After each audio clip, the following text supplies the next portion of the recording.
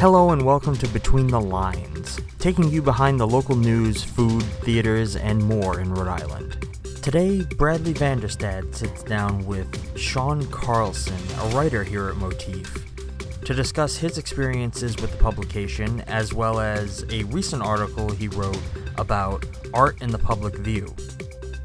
Between the Lines is sponsored by R1 Indoor Karting, the Trinity Brewhouse Beer Garden, and Grey Sail Brewing of Rhode Island. Hello, everyone. Welcome to Between the Lines, with Motif Magazine's Between the Lines podcast. My name is Bradley Vanderstad. I'm the assistant editor of the publication. Today we have Sean Carlson to talk about some of his contributions to Motif, specifically in the May issue, Art in the Public View, talking about street art and talking to a lot of the local leaders in the art scene. But first, Sean, why don't you introduce yourself? Tell us about your career and how you came to Motif. Sure. Yeah. Thank you, Bradley. It's wonderful to be here and pleased to have the chance to talk with you. My introduction to Motif is kind of quite accidental in some ways. I guess I grew up north of Boston, and my familiarity with alternative publications was probably through the Boston Phoenix and Providence Phoenix when I came down here. I ran a website on independent music in New England for several years in high school and college. And so would come down to Providence for shows, was familiar with, what the city was, what the music scene was like, but wasn't deeply, of course, East Side Pockets, you come grab a falafel was kind of a prerequisite for a visit to Providence. My wife and I ended up quite surprisingly flying in and out of Providence on these direct flights that Norwegian Air had for a period of time between Providence and Ireland, and we got a chance to see my family there for about $89 each way. And I mean, you couldn't take Amtrak to New York for $89 at that point in time. And we kept flying in and out of here. My parents were north of Boston, would come down and either collect us, or we'd lived in New York for about 10 years and we were traveling. And every time we came through, it was just like we had this kind of tantalizing moment with the city where it's like, oh, that was a great meal that we stopped at Apsara for a bite to eat on the way before heading home. Or we remember meeting a friend who'd moved down from Boston, and we met at Seven Stars before a flight, and we were just talking about like life in and around Providence. My wife had worked here for 4 summers running a training program that took place at Brown, and we both just had kind of independently nice experiences in a place that was artistic, creative, delicious. And yeah, we ended up, as we were expecting our second daughter, needing to be somewhere. We were like on a bus in Estonia, and as my wife entered her second trimester, and she's like, I think we need to decide where we're going to be. And we were like, why don't we end up in Providence, 3 hours by train from New York, 3.5 hours, and get up to Boston an hour, close enough to family, feels like you have your kind of independent space. And like we found this little secret of a state. And we came here, we rented, we subletted for a few months, we rented for a while. And while our oldest daughter was about 1.5 years, she was in a Rock-A-Baby course, which is, if you know, you know. Yeah, if you don't, I do not. Yeah. It is 3 musicians who basically are like exceptional musicians that play music for kids that makes every parent in the room happy. And so they'll like have humorous themes. They'll rock out. You'll have like an Aerosmith cover of something that's like about a map for children, or the puppet comes out and breaks into a David Bowie reference. And so it's kind of like everybody's happy. It's like, a concert for kids, but also for adults. Exactly. Yeah. So we were at the Rock-A-Baby performance at the Jewish Community Center up on the east side of Providence. And then afterwards, I was just talking to them about music, and I don't know, something we talked about writing. I do writing professionally. And then all of a sudden afterwards, someone came out and I was like, did I hear you talking about music and writing? Just to introduce myself. And this is Emily Olson, the former editor of Motif.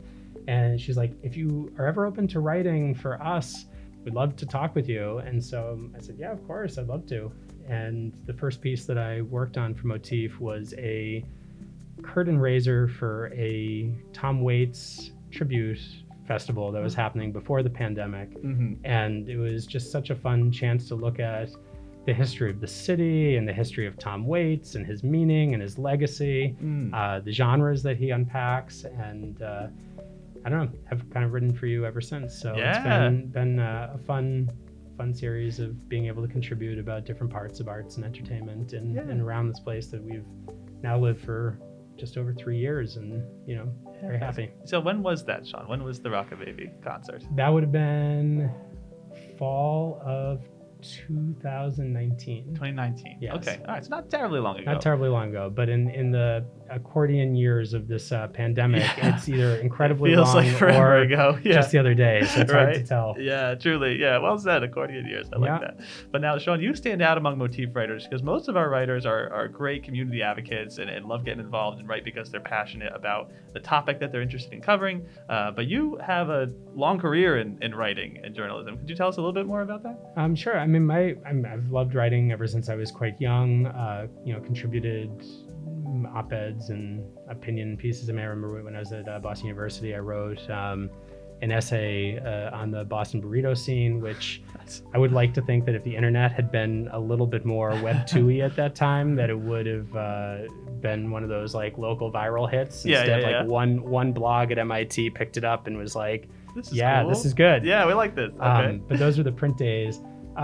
Frankly, I've loved reading, and my work professionally, right now I run my own consultancy. I provide editorial and copywriting, strategy work. I think a lot of organizations or companies tend to think that because they know how to talk or they know how to put words on a page, that they also know what they're trying to say.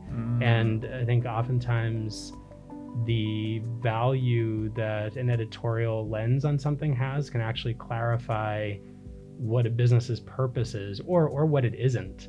I think a lot of organizations really fail to do a great job of understanding what they're even providing. It's like, well, I did this thing. And it's like, well, that doesn't mean anything to, the person you want to use it. So like, how can we get there? And so professionally, I got my start really working with Google in their communications office, and then ended up working with them for several years and developing some journalism training modules and running the news industry relations portion of the work. And that was a fascinating insight into helping journalists basically and newsrooms. There's a lot of business parties within media organizations. So better understanding how they can use technology in their reporting.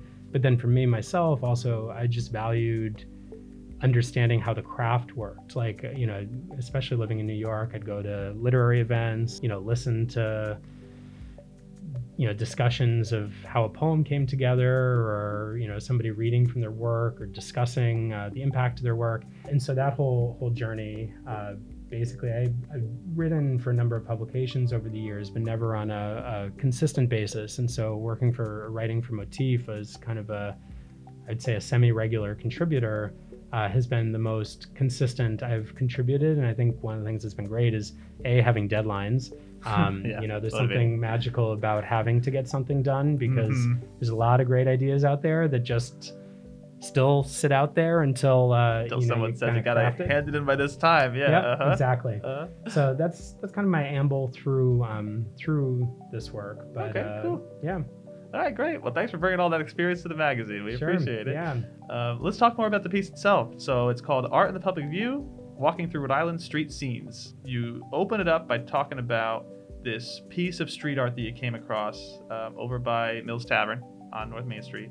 And it talks about you seeing put some art on this wall. What spoke to you about that? Why was that your opening? Well, this just the context then. This was a piece that I think you, and as an editorial lead for the publication, had also desired to have in the piece. So this came about. Sometimes the pieces I've written, I've kind of come up with the original idea and pitched it to you. Sure. This is one that kind of came the other direction, just so the readers kind of understand that portion of how the sausage is made. Yeah. And so one of the things I think is both, it isn't about what I think, but one of the most important things any reader can probably recognize is that the opening of a piece typically determines whether they care enough to keep going. Yeah, that's very important. One editor that I'd done some work with years ago had tipped me off with the idea that your opening should be something of a light that shines on what you want the rest of the piece to do. And I think the struggle with this piece is, like, I think we talked about this, but the history and even the present of public art, of what constitutes public art, of legal public art, of illegal public art, of financially supported public art, of art that is allowed to be done and you get the benefit of feeling good that you contributed to it, but, like, you know, there's not financing behind it. All those deserve a book, I'm sure, in their own right. And so much there are people who've written dissertations about this. You know, I've read a couple assessments of there's one I wanted to work into it, but I left out because there's only so many words you can use. Yeah. To this point, one of the struggles I had was where to begin on something that's so vast. And so when I was thinking about the form that I wanted this piece to take, I really started looking through my photo collection of snapshots I've taken of art in Providence and around Rhode Island since coming here. And that one snapshot came across. And it hit me. It's like, first of all, that's such a clear, put some art on this wall. It's such a proclamation, an assertion, a declaration, an instruction. And then when I was thinking about it, I think the thing that sat with me, I'll take it back actually one step. Years ago, I was in Poland, in Kraków, which is this incredibly, you know, kind of entrancing, almost fairy tale city that is both so classic, preserved, survived as architecture throughout much of the Second World War, with regards to how many people suffered and were lost. That's a separate and horrifying part of the city and the country's history. In terms of the art, you have this, like, super modern cultural mecca that is also sitting in this, you know, beautiful place. And so why am I going from Providence to Kraków? Is that there was this one piece of street art, a mural on a wall, and, you know, this is back before there were digital cameras, so it was a digital camera, but it wasn't stuck to your phone. And so I was taking this picture of this beautiful mural that just seems so assertive. And then in the far corner, I saw that it was sponsored by a shoe company. And I think one of the things that struck me at that time, and you probably come across yourself, you see these murals all over the cities and you recognize, like, in many ways, murals can be a new format of advertising, right? You don't think twice when you see a billboard up on a highway that has, I don't know, anything on it. And so this is sort of like another canvas that advertisers have found ways. Sometimes those can be great because they're great art. Yeah. Sometimes if you don't like the company behind it, it doesn't matter if it's great art. The motivation is suspect. And I thought that this particular line, to bring it from Kraków back to Providence, because that Kraków moment really stuck with me, is like I've kind of had a curious but also semi-skeptical lens of the motivation behind some of these pieces Right. Okay. Ever since. And so that prompted for me, put some art on this wall. It was kind of like a joke. Was this actually like a RISD recruiting call? Was this done by a local business? Was it was even the construction like because there was before that there was this like incredible lattice work of chopped signs that was so discombobulated.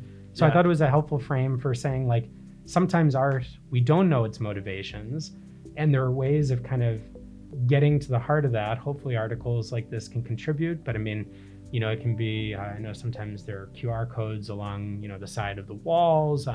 Avenue Concept released what I would consider a very useful mobile app that has kind of an encyclopedic and geolocated knowledge of the artist's story and the artist's statement for the different pieces. Gotcha. Not only in Providence, but further afield as well. Yeah. And so anyway, long story short is I thought that statement spoke to both the drive for art in a public space, but then also the murkiness of what constitutes it, who's able to do it, Right. why and how.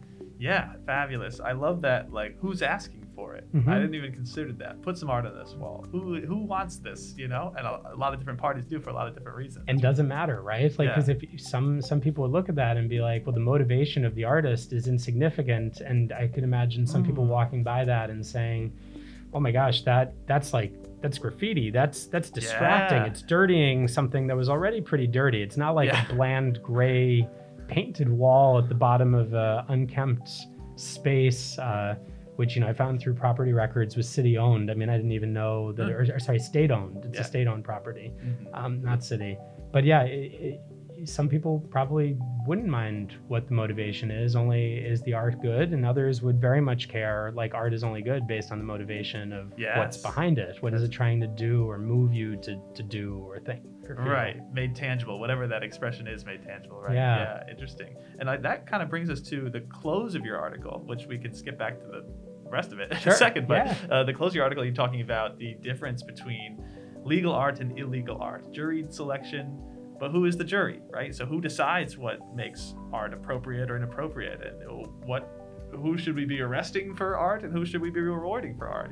So could you Yeah. speak a little bit more about that? You talked a little bit about it in your closing. It's interesting. Again, I feel like this is one of those where I feel like there's a depth that I would have loved to also have explored more. Like, that itself is probably worthy of its own Yeah. feature. Right. I mean, I think that if you ask a lot of people, do they want their home or their business covered in somebody else's words without their approval? That'd probably be a very unsatisfying invitation. It costs money. I mean, someone tags your doorstep, and either if you care or you have to clean it or your owner does, there's obviously some motivations that people who, I mean, they can be tenants. It's not, sometimes these feel like they're framed about like, the homeowners with their values. It's just like some people don't want that around, Yeah. and whether that's good or bad, someone can disagree on.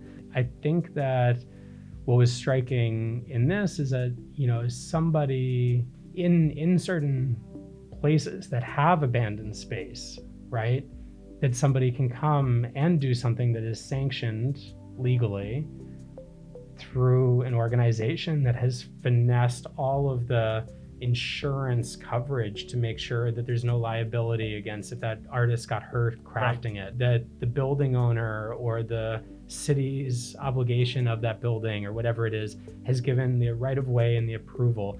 Even looking through again the city's filings or the public documents that are available at the appropriate search between the agreement that Avenue Concept and Yes. City of Providence has. I mean, they literally get reviewed by the police department, the fire department.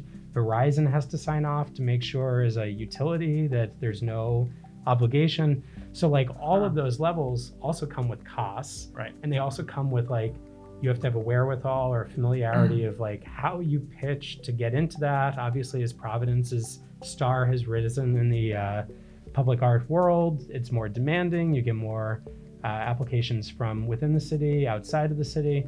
And then you have moments where like, I think the summer of 2020, especially following the Black Lives Matter protests within Providence proper, there was art over a lot of boarded up buildings, like literal art. I don't mean like just tagging.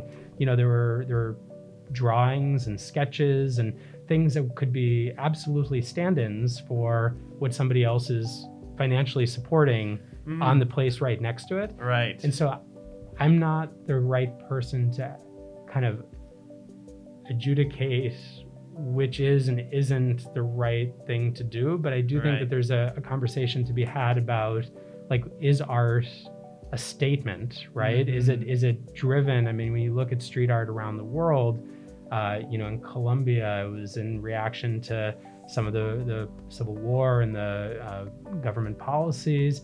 You have, I know Banksy's become like a cause célèbre in his own realm. But I mean, a lot of his early works, assuming it's a he, given the kind of unfamiliarity of who this individual actually is.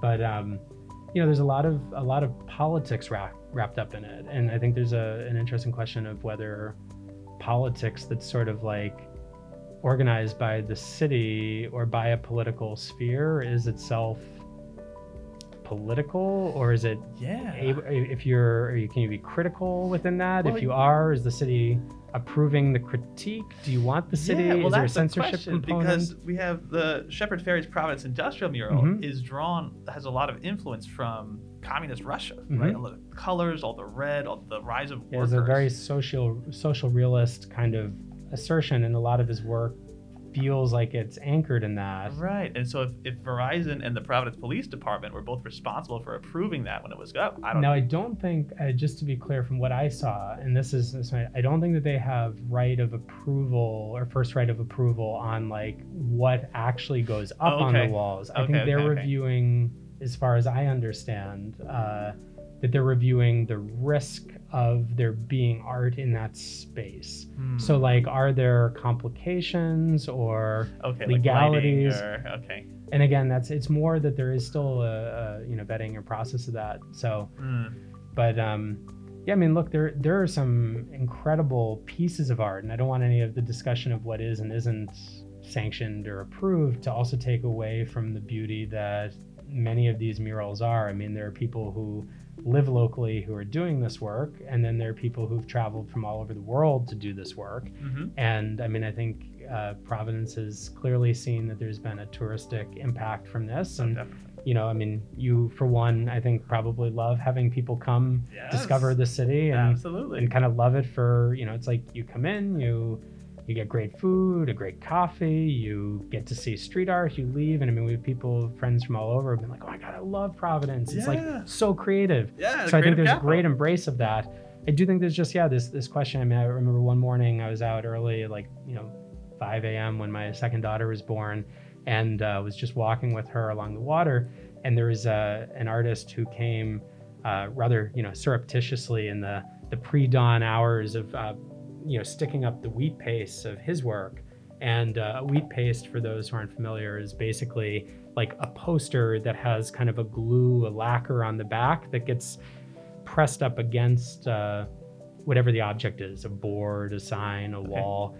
And one of the motivations that I understood about this, and again, maybe I'm not exactly right on this, but different cities, to get to the legality, if you write on something, you can be charged per word, and essentially at a certain point, those misdemeanors become a felony. Wow. Whereas if you stick a piece of like a sticker or a glued paper, a wheat paste as it's called, on a wall that is not sanctioned, that it is solely one felony. And again, I'm not a lawyer. I might be imperfect on the precision of that, but as far as I understand from some street art conversations in New York and everything, that was kind of the distinction of why you'd see that.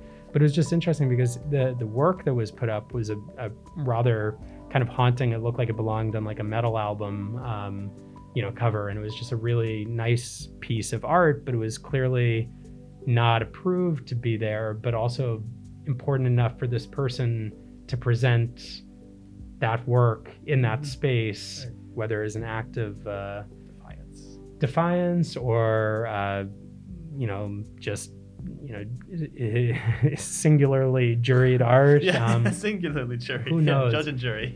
So anyway, I touch on a little bit of this. With a few hundred words, you can only do so much. Right, of course. I do look forward to the academic who, and I did try to reach out to RISD to see if there were any faculty members who were particularly, deep or familiar with the bigger landscape of like Providence's history of street art, because I certainly also, we talked about this as well, Bradley, but I allude to the Creative Capital place branding campaign that started in 2007, but I also don't individually have a lot of exposure to what the scene was like before that period of time. So it's hard to tell exactly what has and hasn't changed over the course of history. And when I'm writing outside of my work, there's only so much digging you can do in time for that deadline. So as much as I would have loved to trace back to the art scene of the 1700s, and there were amazing murals. I mean, just some of the stuff that I found. I mean, there were murals that, again, getting into the politics of it, In New York during the First World War, there were murals drawn to support, like European campaigns and refugee aid associations, and people would pay to see murals in stores or they'd be designed. So like none of the stuff is entirely new. Right. And I think one of the benefits of a place like Providence that has such a deep history of manufacturing and industry is that you also have these legacies of former designs and logos sitting on walls in plain view that, frankly, are still continued pieces of art. They just are now seen as kind of a historic piece decontextualized. Right. Yeah. Very cool. So. Yeah, super. All right. I wanted to ask you too. So you spoke to a whole bunch of important people here. You spoke to Marta Martinez of Rhode Island Latino Arts. You spoke to Yarrow Thorne of the Avenue Concept. And you spoke to representatives from the city of Pawtucket, kind of along the lines of what we've been talking about. Do you think that when institutions get involved, that would change the art that gets produced? Because then it becomes less of a grassroots sort of effort as we understand street art to be, and more of a top-down, juried, approved, all these sort of things. How do you think that affects the art that gets produced? I'd say that from what I can tell of the people that I spoke with, I think very few of them would see that they would have an effect on changing what is created, right? I think most of them see it as basically creating a legal and approved, like allocating the space that exists for art to be done, right? And I think you see that some of it is very straightforward, like utility boxes. Providence has for a long time been at kind of the forefront of you can say prettifying them, you could say just designing them, giving them personality, a pop of fun. But Pawtucket's been doing similar. They have an active campaign right now. There's some beautiful work done in Warren, Rhode Island as well, around utility boxes. So there are these spaces that, like, if you're walking around historically and you see just a utility box that says maybe the name of the utility and some rust on it, like, you probably don't dwell on the inherent beauty or statement of that. I mean, if anything, it's a statement of, I don't know, how our utility structures are, visible and invisible at the same time. And, you can kind of take you can find something. Yeah. Find some exploration. But I think in this case, I think that the motivation here is largely that they're all working hard to bring local artists, and in some cases national and international artists, to give them spaces that otherwise would not be afforded to them. And if they were afforded or claimed in the middle of the night, they might also be taken down immediately or something. I would have loved to talk to Shepard Fairey about what it was like doing, his artwork years ago, but that would be a separate feature in its own right. And I know he's spoken with a lot of other people over the years who've reported on this in Rhode Island and elsewhere. So, it's nothing particularly new. I think that they'd all say that they're doing a really important job of giving a canvas to artists. I think the just unanswered question, or question that I think is worth looking at, is, the more that there is popularity around anything, the more competitive it becomes. If you have, 10 open spaces, you can either grow the number of spaces you have, or you can reduce the percentage of applicants that get selected for those spaces. And I think it's been fantastic to see organizations like the Avenue Concept, like Pawtucket City Council. I'm sure the same is true with the Providence Arts Center, Providence Arts Council. Right. AS220 was at the forefront of a lot of this stuff years ago. New Urban Arts, they've done fewer murals recently, but you still see the legacy work there.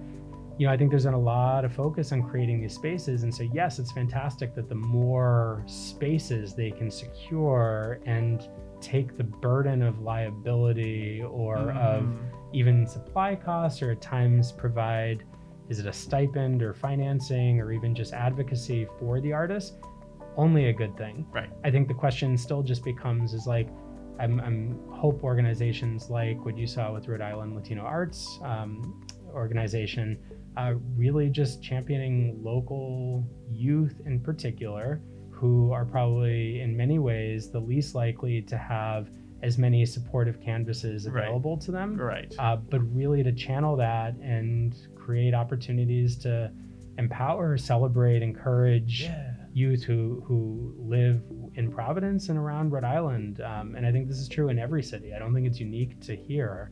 But I think that if there are going to be these programs and campaigns, you can't on one hand say like, hey, we're such celebrants of the arts and like, look at all we do to bring people through. And then it's like, you've got someone who might have a gift, but you tell her or you tell him or you tell them that they're not allowed to, they did it wrong the first time, Right. or they're trying to explore something and like there's not a space, there's no way you can do that. If you want to do it on a piece of paper, and you're like, well, but like, how do I test my canvas? So I do think the more that we can find either formal residencies or just community engagements and kind of channel some of that energy and identify it at a younger stage. I think it doesn't even have to be, we talk about like it's teenage years. I think this can be again with kids at a young age, and hopefully as like I come around Providence with my kids, or as other youth grow up and they see these works, it can become a part of the understanding that this stuff is a way of asserting a story in a public space and understanding maybe avenues of people and lives that you never would have had been exposed to on an individual level. So yeah, we have so many talented kids, we have so many talented kids, and it's so important to give folks an outlet because it can go any way. You can either choose to support what talents they can bring and give them outlet, or you can say, no, we don't like that, and they're going to say, okay, well, I'm going to do this now, and you're definitely not going to like that. And I mean, if you I think the surefire way to get someone to do what you don't want them to do is to tell them no. Right. Yeah, exactly. We have to like reframe that as a society. I think we get that. I think you're right. Yeah, we get that backwards. It's not unique to art alone. Right. Yeah. In so many aspects. Right. In so many aspects. But Sean, you brought along some of these books. So for our listeners at home, Sean also has written so many different types of art interpretations, and that includes translation art, which often we don't give enough credit to. So Sean, could you tell us more about the reviews that you had written? Yeah. I've been really happy over the past couple of years to be able to try to bring a little bit more of a lens as well to the literary arts that happen here in Rhode Island. I think, one of the things that's probably, I don't know, maybe I'm wrong here, but I think it feels like a lot of Rhode Islanders are already quite familiar with what happens here, and it's sort of like taken as a matter of fact. It's like, oh yeah, of course so-and-so is like an artist or writer, and that's what they do. Like, it's not a big deal. It's just like they're my neighbor. But it is. But I think, we do have some just remarkable talent here, both historic and current. And I think certainly there's been some movement during the pandemic years and before that, some of it having to do with housing costs and affordability, although that is increasingly changing in the other direction for a lot of people. But I think that the idea of looking at the literary scene here these are not in the latest issue, but they are online as kind of consistent with the latest issue, is that one of the largest literary organizations in the US, PEN America, has an annual awards night or celebration to look at certain works, including their annual translation prize. And for the past 2 years, a Providence resident has won the prize, and that's been, fantastic. Last year it was Emma Ramadan, who was one of the co-founders of Riff Raff Bookstore in Olneyville. Oh, great. Her translation, I forget the name of the book right now, so sorry about that. That's okay. But I'll come back. She's done so many translations, it's hard to keep tabs on which one was the recipient of it. And then this year it's Julia Sanchez's translation of Migratory Birds by Mariana Oliver, who's a young writer in Mexico City. And yeah, I put together, this is actually, I didn't realize Julia had even moved to Rhode Island, but I was doing an interview with Alta L. Price, who is a finalist for their work on a German translation. And they'd attended RISD and learned German at Brown back in the 90s. And then at the very end of completing that, they'd mentioned to me, and I'm part of a collaborative with Julia, who's of course this like fantastic Providence-based translator. And I was like, wait a second. What? Yeah. So of course I apologized, reached out to her, And she was very generous with opening up about her own family journeys, Yeah. which you can read on the site. But I think what's remarkable about this work, I mean, it's very accessible, a couple hundred pages. Let's see where we're at here. 122 pages, so not even a couple hundred pages. It's really a book-length essay and is part of the series from an Oakland, California publisher called Transit Books that tries to bring long-form essayist or essay-style writing to a larger audience. But it's such a beautiful and moving distillation of movement. And I think when I first read it, I thought it'd be a little bit kind of firmer or sterner about politics of migration, like that we were going to look at birds as a very concrete metaphor and it making much more of an assertive comment on, our entire history of migratory policy and migration policy in the US or globally. And instead what the essayist does and what Julia brings to life in her translation is she just looks at individual stories that involve the air. The opening one is a story of the man who is featured in the 1990s film Is It Fly From Away, who leads a group of geese on their first migration through a self-built propelled plane, basically because he was prohibited from being a pilot because of color blindness. Wow, And holy moly. when you think about the act of innovation and the desire for that movement, it really comes to life in this. She writes about, these, the kind of spaces of, the Turkish migration, the Turkish community in Germany, and the history of that, and about language coming to light here.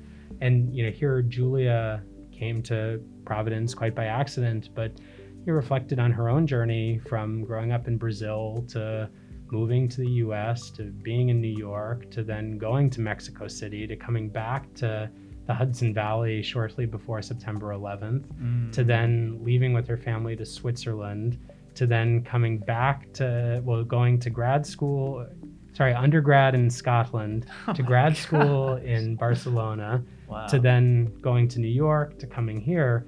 And that journey of basically never really entirely fitting anywhere.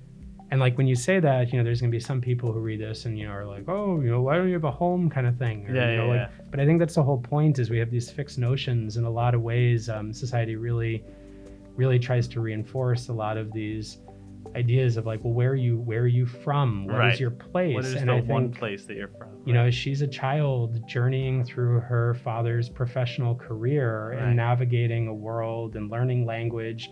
And I think that comes to life in a very powerful way that obviously the PEN America jurists found in their awarding of the annual translation prize to her.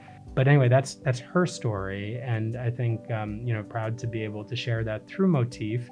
And I do think that what that surfaces in large is that Providence does have a rather rich and rewarding translation scene here. I think that there are not only writers but translators, and translators are a deeply underappreciated form of writing, right? You are writing a book, but you're also writing a book in another person's words, yet in another language, and sometimes in a different alphabet from that original person.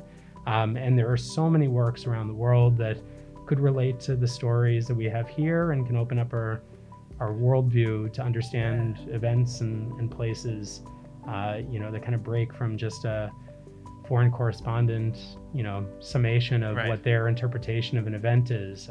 Sit in the kitchen with someone who, describes her kitchen, and that's a chance to have a different view of a place around the world. So one more question. Sure. The art of translation, I think, is really fascinating. Just the art of choosing which word in English that is best going to be moved and best capture the idea. It doesn't even have to be the same word, but the word that feels most right. You had written about choosing a word that was from the Latin.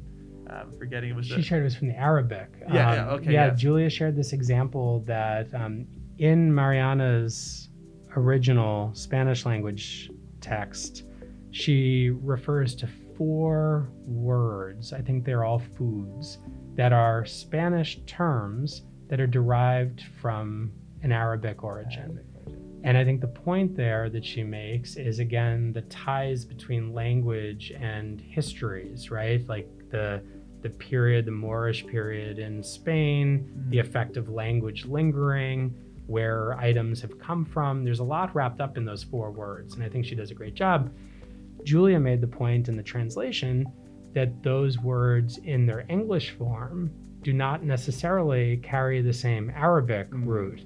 And so what she ended up doing was choosing 4 different words that accomplish the same, but were not literal translations. Right. And I thought that's so neat. It's fascinating. Yeah, and I think, just with language in general, I think for people who have been maybe throughout history, I mean, we're in a state where, you have the largest Portuguese and Italian speaking communities you can find.